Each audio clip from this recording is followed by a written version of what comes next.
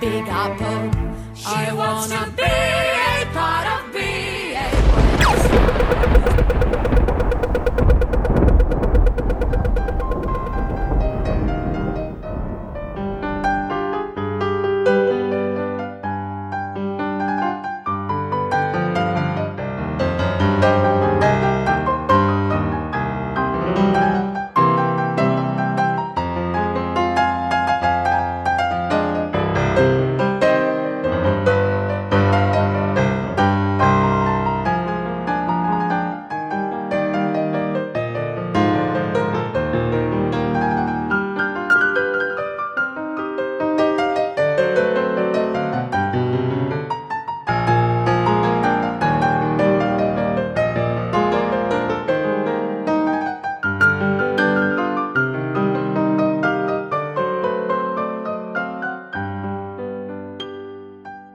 G'day everyone, welcome back to Your Story. I'm your host Ian Kath. This is episode 43.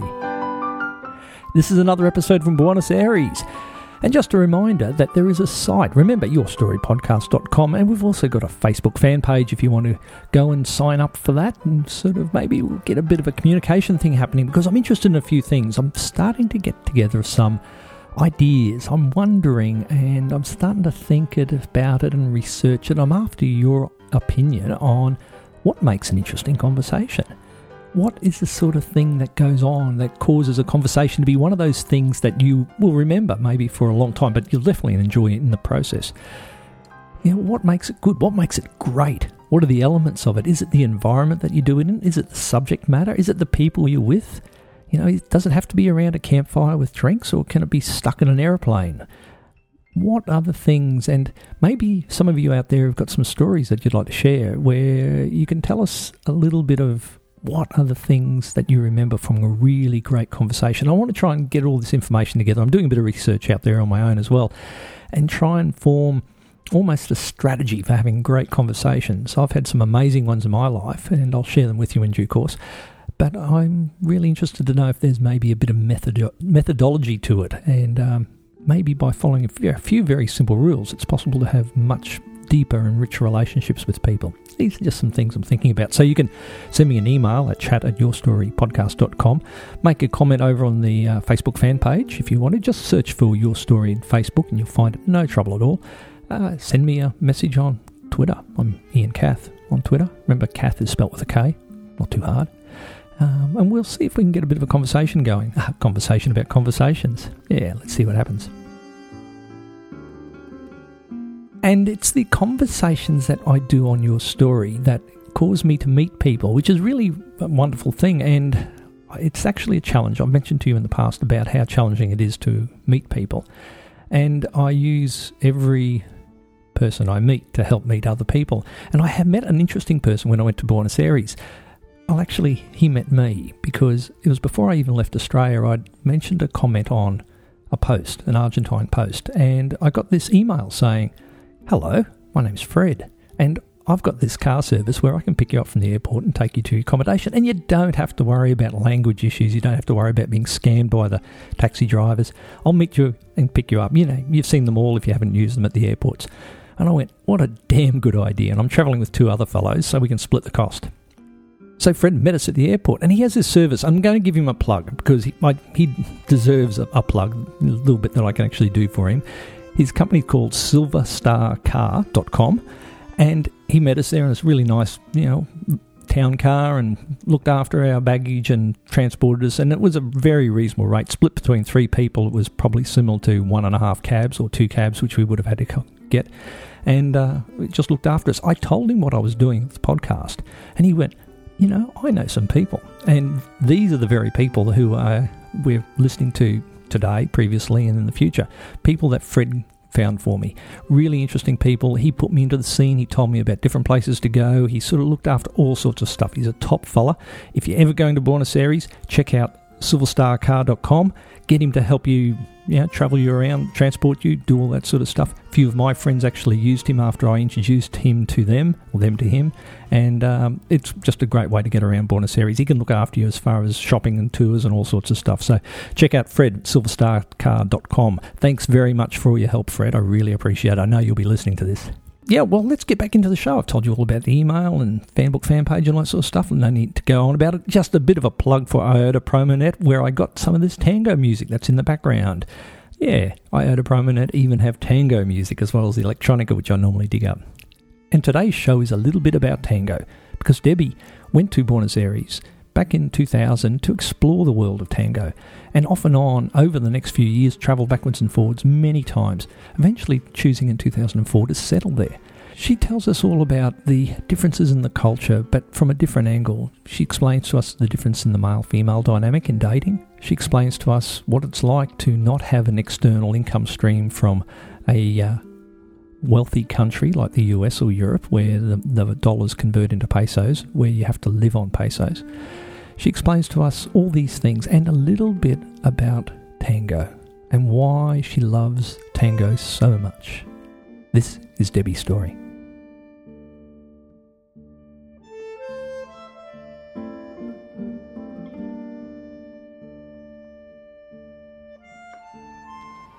July 2009, sitting in a cafe in Palermo,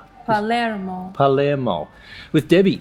And Deby's going to talk about tango. Welcome to your story, Deby. Thanks for coming on the show. Thank you. You're living in Argentina, but you're not in Argentine yet. No. Where are you from originally? Well, I was born in Michigan, but I lived most of my life in California, in the Bay Area, San Francisco. So you're an American? Yes. United States citizen? Yes. Yeah.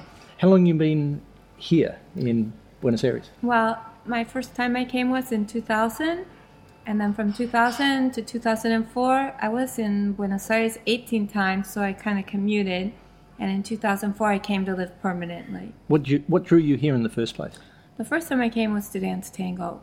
Had you been dancing tango back in the States? Mm-hmm.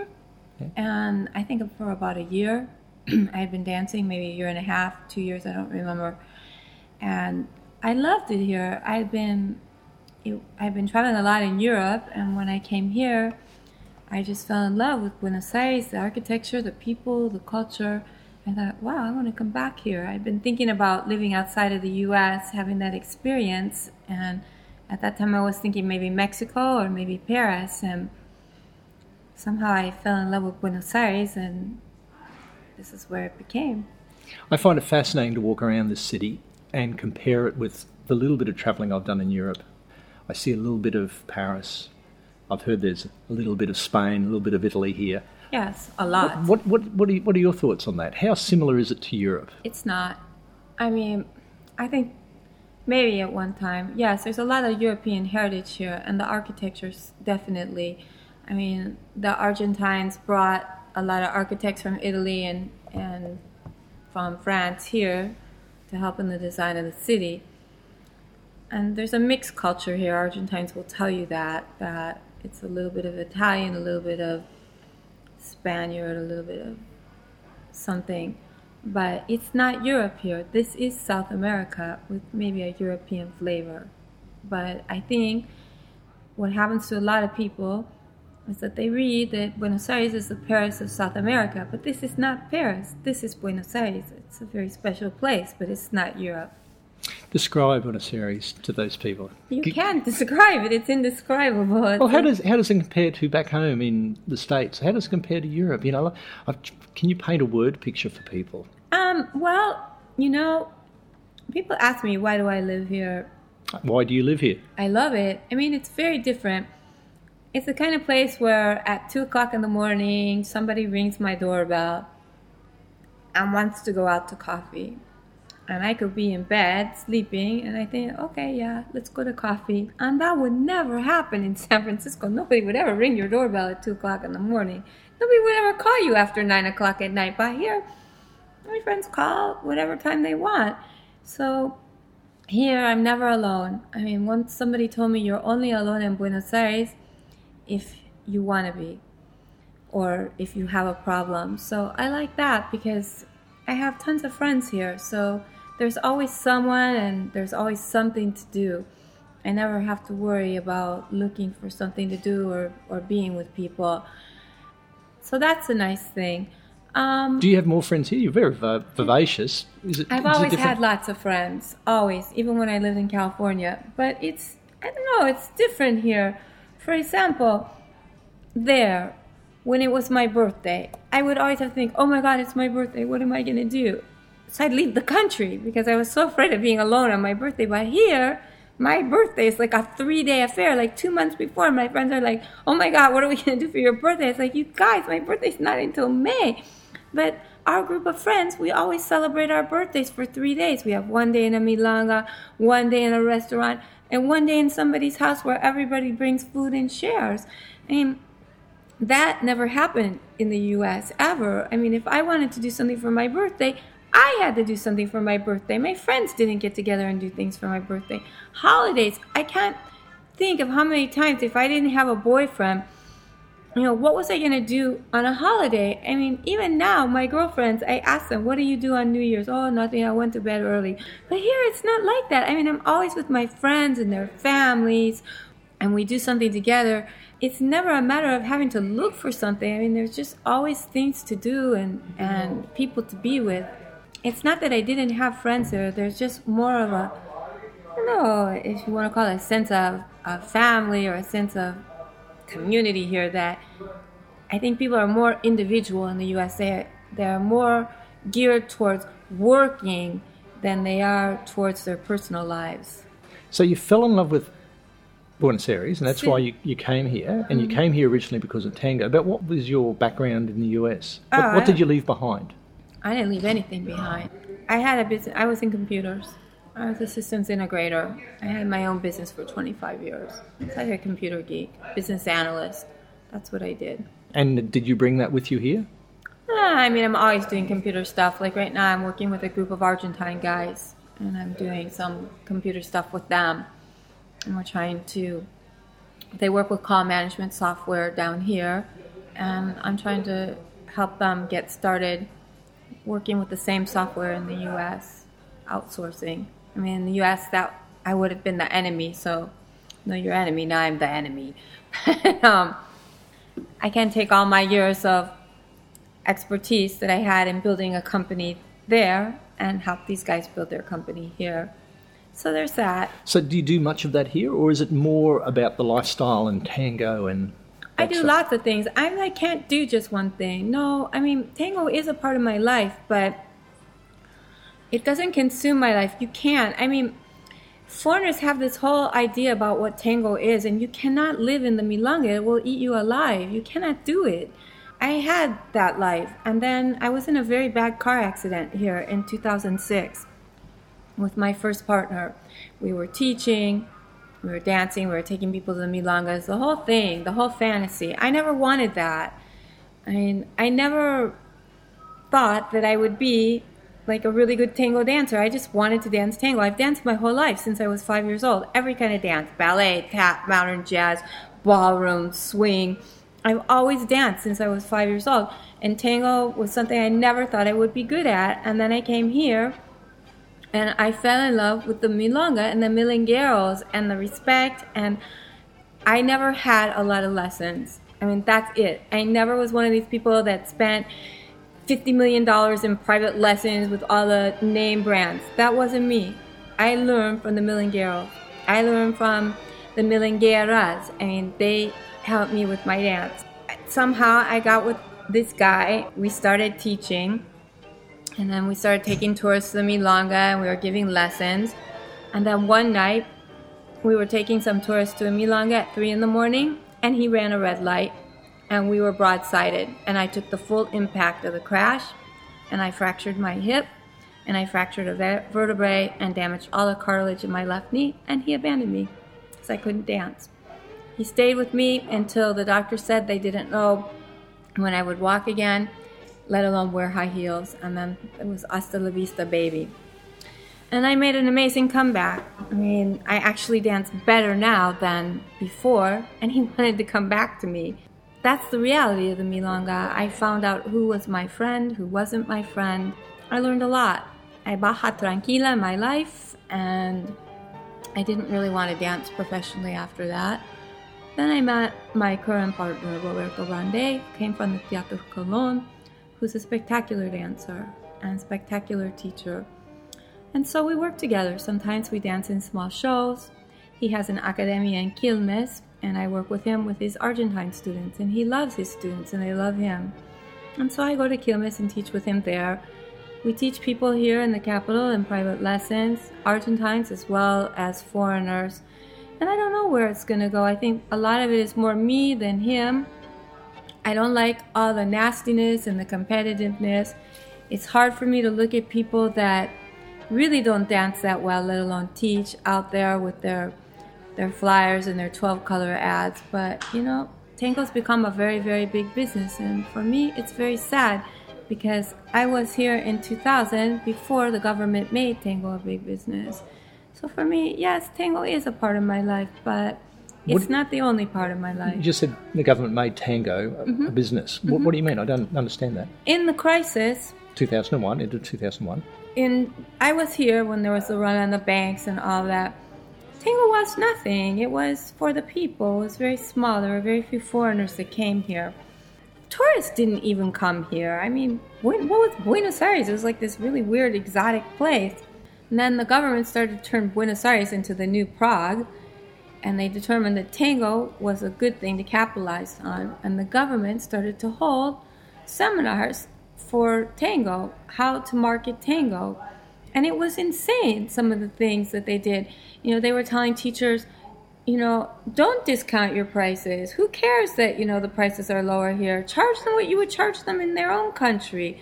So teachers before who would charge a moderate price here were now charging like $100, $200 for classes. It was insane. I mean, the prices of shoes skyrocketed. The quality went down. People who had nice all leather shoes were now mixing cardboard into their shoes with plastic heels because they could make more of a profit.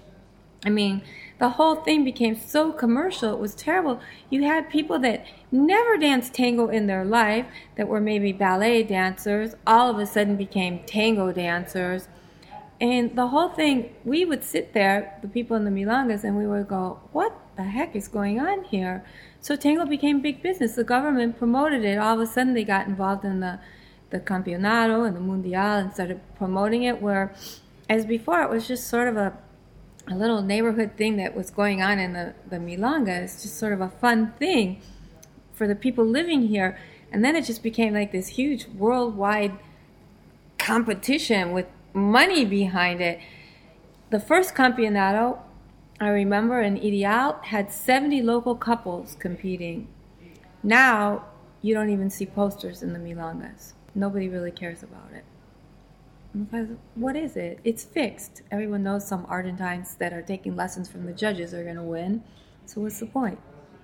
It's really, it was to bring the foreigners here to spend their money and buy shoes and clothes, and it's like a big exposition. It's no longer for the people. It's not for us. Foreigners like me.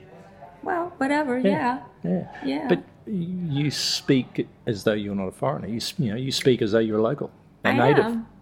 If you go into the milongas and you ask any of the people there about me, they'll tell you, ella muy porteña. How do you feel inside? I probably feel like an immigrant feels in any country. I haven't been back to the U.S. since January of 2006.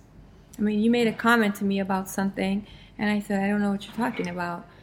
Because I live here. I mean, my life is very Argentine. My friends are mostly Argentine. I have American friends.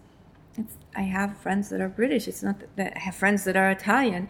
It's not that I don't want foreign friends, but I live here. This is my home. I am used to the life here. So, yes, there are many levels. No, I can't change. I'm an American woman. I'm very independent.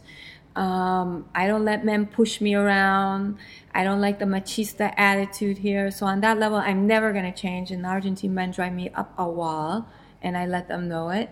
But on other levels, no, I'm very much Argentine because this is where I live. In doing that transition from living in California to living here, have you changed internally? Are you a different person in order to be able to live here? Oh, yeah. I mean, my friends come and they can't believe how mellow I am. They go, oh, my God. And yet the Argentines, it's like really funny. When I first came here, oh, my God, they thought I was like, I say, tranquila, tranquila, tranquila all the time because I was so classic type A. I'm like so calm now compared to how I used to be. Yet for Argentines, soy una bomba atómica. But no, I am a lot calmer than I used to be. I have to be. I'm a lot more patient. I mean, you're always standing in line here. You have to. And it just doesn't bother me to go stand in line. I know that if I'm going to be standing in line, I take a book with me, I take my iPod. It's just the way it's going to be, you know? What is the life of Buenos Aires? What is it like here? What's the good things? What do you revel in? I already told you, my friends. Do you do theatre? It's expensive. I mean, I don't think you understand. I live in pesos. I don't live in dollars. I don't live in a 4-to-1 economy. I live in pesos.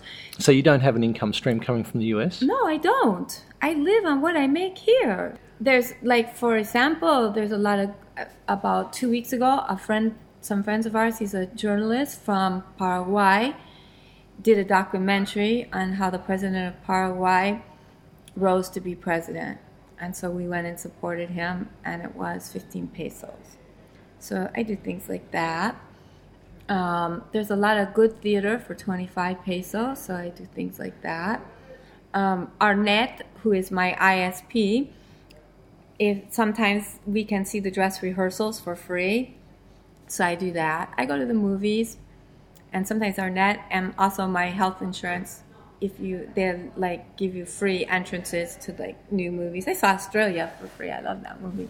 It was horrible reviews in the States, but here for Argentines it was like a great movie. I enjoyed it. I loved it. There's a lot of free stuff you can do culturally here. I mean, the government is really good about supporting people with free stuff culturally. A lot of orchestras, a lot of free music. So do that too. On Saturday, I'm going to go to an earlier, like Pago Fácil, it's how we pay our bills. So I have 2-for-1 for the movies. So my girlfriend and I are going to go to the movies on Saturday. We're going to see Return to Bolivia, which is a documentary. So, and there's a lot of stuff you can do. But like the legitimate theater, that's like 120 pesos. That's a lot of money for us. And I think that's a hard thing for a lot of foreigners to understand. They come here with this, if it's euros, 5-to-1, dollars, 4-to-1, they say, well, it's cheap. Well, yeah, it's cheap for you guys, but for me, it's not cheap. And for my friends, it's not cheap. You know, I can't go to the milongas every night. For me, I go on the bus. Last night, we went to the milonga. We took the subte there, all bundled up, me. The subte is the underground. Yeah. We had to pay the entrada. I used to get in free to a lot of the milongas because I always bring people. But now, the organizers can't let people in free like they used to because not that many people are going right now. It's winter. 15 pesos to get in. Then, you know, you need to get something to drink. So that's like 5 pesos. That's 20 pesos. And then at night in this milonga to wait for the bus because I'm been sick, you know, I can't wait an hour for the bus to come. So then it's like another 17 pesos to go home. That's a 37 peso night for me. That's a lot of money. I can't do that 5 nights a week. You know, when people say, oh, the milongas are empty. That's why, because the majority of us can't spend 50 pesos every night to go out. You think of that as $50. Who has $250 a week to spend on milongas? That's a lot of money. What's the attitude of the locals here towards people like me? People who come here with my Australian dollars and go and buy things and sit in cafes and have the 3-to-1 exchange rate, which is what it is for Australia. They don't care. I mean, I don't think anybody... I mean, we know that you help our economy. I don't think the problem is the tourists coming here. I think the problem is the individual... When you have individual attitudes, you know, that's the difference. An ugly tourist is an ugly tourist, no matter where they're from and what country they're visiting. I mean, I read something yesterday on the internet that the French are the worst tourists. Quien sabes? Who knows? So, you know, we know that tourists are good for our economy. I mean, once a group of tourists came into a milonga and they did a conga line in the middle of the milonga. Those are not good tourists. No, we don't like those. Pretty bad form, isn't it? Yeah. If you come from the US with a 4-to-1 exchange rate, you've got this advantage. You can come here and have a great life. Yeah. Relatively cheap. Yeah. What about for you when you want to go back to the US? I'm shuddering. You know, it's like people are always asking me to come back. It's hard because to go to California for 10 days is going to cost me $2,000. I can't do it. And $2,000 is 8,000 pesos, which is a huge amount of money here, isn't it? Yeah. What does the average person earn in a year here? Yearly income? Depends what they do. Of course it does, but the average person, a middle manager in a corporation. I have a friend who's like the general manager for a British company. She probably earns about 1,800 pesos a month, 2,000 pesos a month, maybe 2,500. That's not that much to live on. The programmers that work for me, these guys are maybe earning 50,000 pesos a year. That same guy in Silicon Valley will be earning probably $80,000 a year. So financially, it's hard here. It's very hard here. And you could have stayed in the US, Yeah, but you still love it here. Yeah. I don't want to work 70 hours a day. Really. I mean, if I lived in the US, yeah, I could go back to the US. I still get phone calls from people because I was a really good business analyst. The thought of it makes me cringe. I can't go back to that life. I can't go back. Here, I'm legendary for my attitude about the Argentine men. Legendary. Because here, what is the most important thing in a woman to an Argentine man? Looks. Really? That's it. If you ask the Argentine man what's important to you in a woman, how she looks. And that she's affectionate. They don't care if she's intelligent. They don't care if she's a good person. Oh, and that she'll be a good mother. That's it. And the fact that I'm intelligent, that's like a big deal breaker because I'm too smart. So the second I open my mouth, it ruins everything. What is important to a woman? Looks, and that the guy has money because she wants to be maintained. I mean, it's generalization, but the bottom line is it's true. If you ask an American man, even an Australian man, not Australian men, I mean, yeah, they want a woman that's attractive, but they want a woman that they can have a conversation with, that they can communicate with, that has a good sense of humor, that's intelligent, that has good values. Because an attractive woman that's stupid is worthless.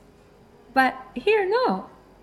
And it's funny because I have this conversation with Argentine guys, and you'll say, well, do you really want a woman that's stupid?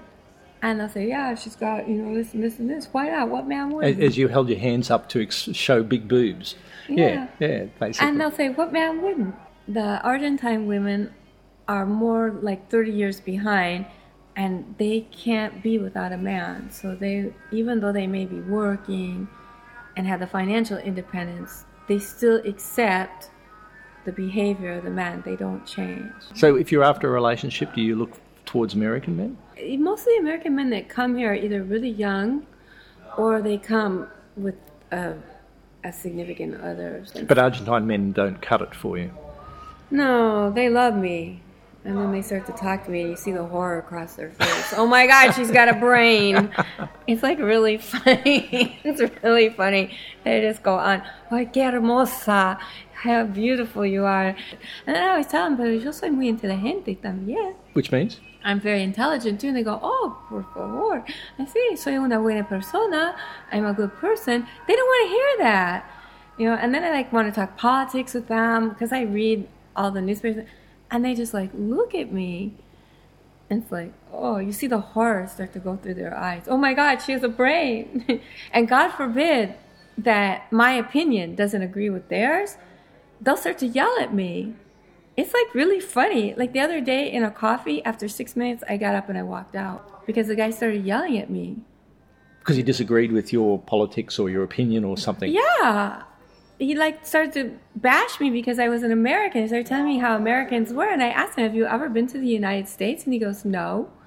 I go, caso cerrado. Case closed. I find it rather humorous. I find it's fascinating to see an insight into the culture. Yeah, like that. It's very different. When I first moved here, I dated a man from Australia. And he was leaving as I was coming. And his words to me were, you're going to hate the men here. He said, because he hated the women. I can't believe after 4 years you didn't find any women that were professional, intelligent, intellectual women. He said, oh yeah, there are. But the second they get in the company of a man, they become really stupid. They don't want to show their intelligence. And I thought, oh yeah, right. But he was absolutely correct. He was absolutely correct. He said during the day they're very intelligent, but the second 8 o'clock comes around, you pick them up for a day, he goes, oh mi amor, como tú quieres? My love, whatever you want. And he said it was just absolutely amazing. He couldn't stand it. And at the end of our date, he said it was a real pleasure to go out with a woman and have an intellectual conversation. He said that in 4 years, he really missed that. So the culture is they love their family, they love their friends. Yeah. And you've shown us some insight into the male-female dynamic. What other traits are there within? They love to argue. Oh, really? Yeah, I do too. So I guess that's why I like them. They're very stubborn. Opinionated and passionate about things? Yeah, even when they're wrong. You know, they like to complain a lot too. I always say, like, if you have a headache, Argentine has a brain tumor. Oh, okay. You sprained your ankle, they had their leg amputated. You know, with us, we say the glass is half full, the glass is half empty. They don't even have a glass. There's just water all over the table. So, you know, a bunch of big fat liars. I've heard they're a bit of a hypochondriac nation too. They are. And that's why, you know, when foreigners go on and on, I go... So what's happening with this swine flu here at the moment? It's overblown. I just think the media has just blown it all out of proportion. I mean, last year in Argentina, 8,000 people died of the flu. Last year in the U.S., 36,000 people died of the flu. And how many have copped the swine flu and died? It's only a couple of dozen, isn't it? No, they say now 60 people have died. Okay. I mean, 60 people have died. I mean, 60 people have died. It's 60 people. I'm not saying it's not good or bad, but every year in July, people get the flu. I mean, every year. I had the flu last year. My friends had the flu last year. I mean, yeah, I think this flu was a little stronger, but it's flu season. What about the reaction to them here, though? The people seem to have a complete lockdown mentality. No, the news media, I think, because the news media is some do, some don't. Not everybody. Okay. I think a lot of people just feel... I mean, last year when you get the flu, people say the same thing. Dress warm, you know, don't go out, take care of yourself. And people are saying the same thing. I mean, the lockdown mentality is coming from the government because they want us to know how bad the economy is. And is the economy bad? Yeah, it's bad. I mean, inflation's horrible. I mean, I'm going to give you an example. I bought my apartment in 2005. My expenses, I don't know what you call them in Australia. In the U.S., we call them homeowners fees. You pay a monthly fee. Was 267 pesos. Now I pay 724. Okay. It's a lot. Yeah. My health insurance in 2005 was 2,100 pesos a year, and now it's 6,300. Wow. Private. That's a lot of insurance for here. Yeah. Everything. I mean, you used to be able to get a café con leche with 3 medio lunas for 3 pesos. Now it's 9.5. Equivalent to getting a flat white coffee and a muffin. Yeah. Yeah. You know, I went out to lunch with a friend the other day, and that was my budget for the week, 36 pesos for lunch. I can't go out. It's all fascinating, and I love the fact that you've taken me through a bit of a journey about this town and your life here, but I'd like to wrap up with tango. Okay. I'd like you to tell people who don't know anything about tango what tango means to you, why you continue to do it, and, you know, the fact that you've come all the way here to do it. You know, what is tango for you? It's music. It's music. There's something about the music. When I hear Di Sarli, especially with Roberto Florio singing, I don't know, I listen to the words. There's something about that time, and there's something about tango in Buenos Aires. You can't get it anywhere else. It's not about steps, it's not about comifo shoes, it's not about slits up the side. It's about the music, and it's about the embrace. And it's being able to share that passion of that music with someone that can hear it the same way as you, and you can move together as one. And that's tango. It's nothing more than that. It's a feeling. It's an embrace. It's passion. It's nothing more than that. It's very simple. It's just a walk. Una camioneta. That's all it is. Deby, thank you very much. Thank you. Thank you very much for coming on Your Story. See you around sometime. Okay. Bye-bye.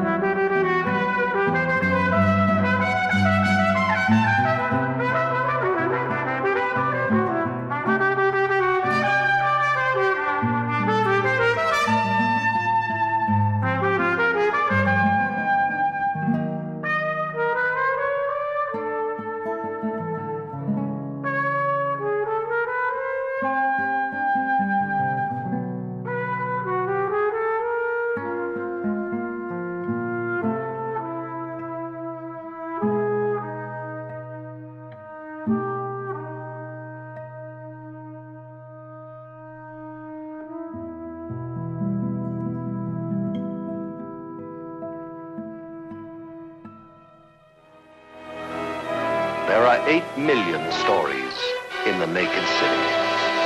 This has been one of them.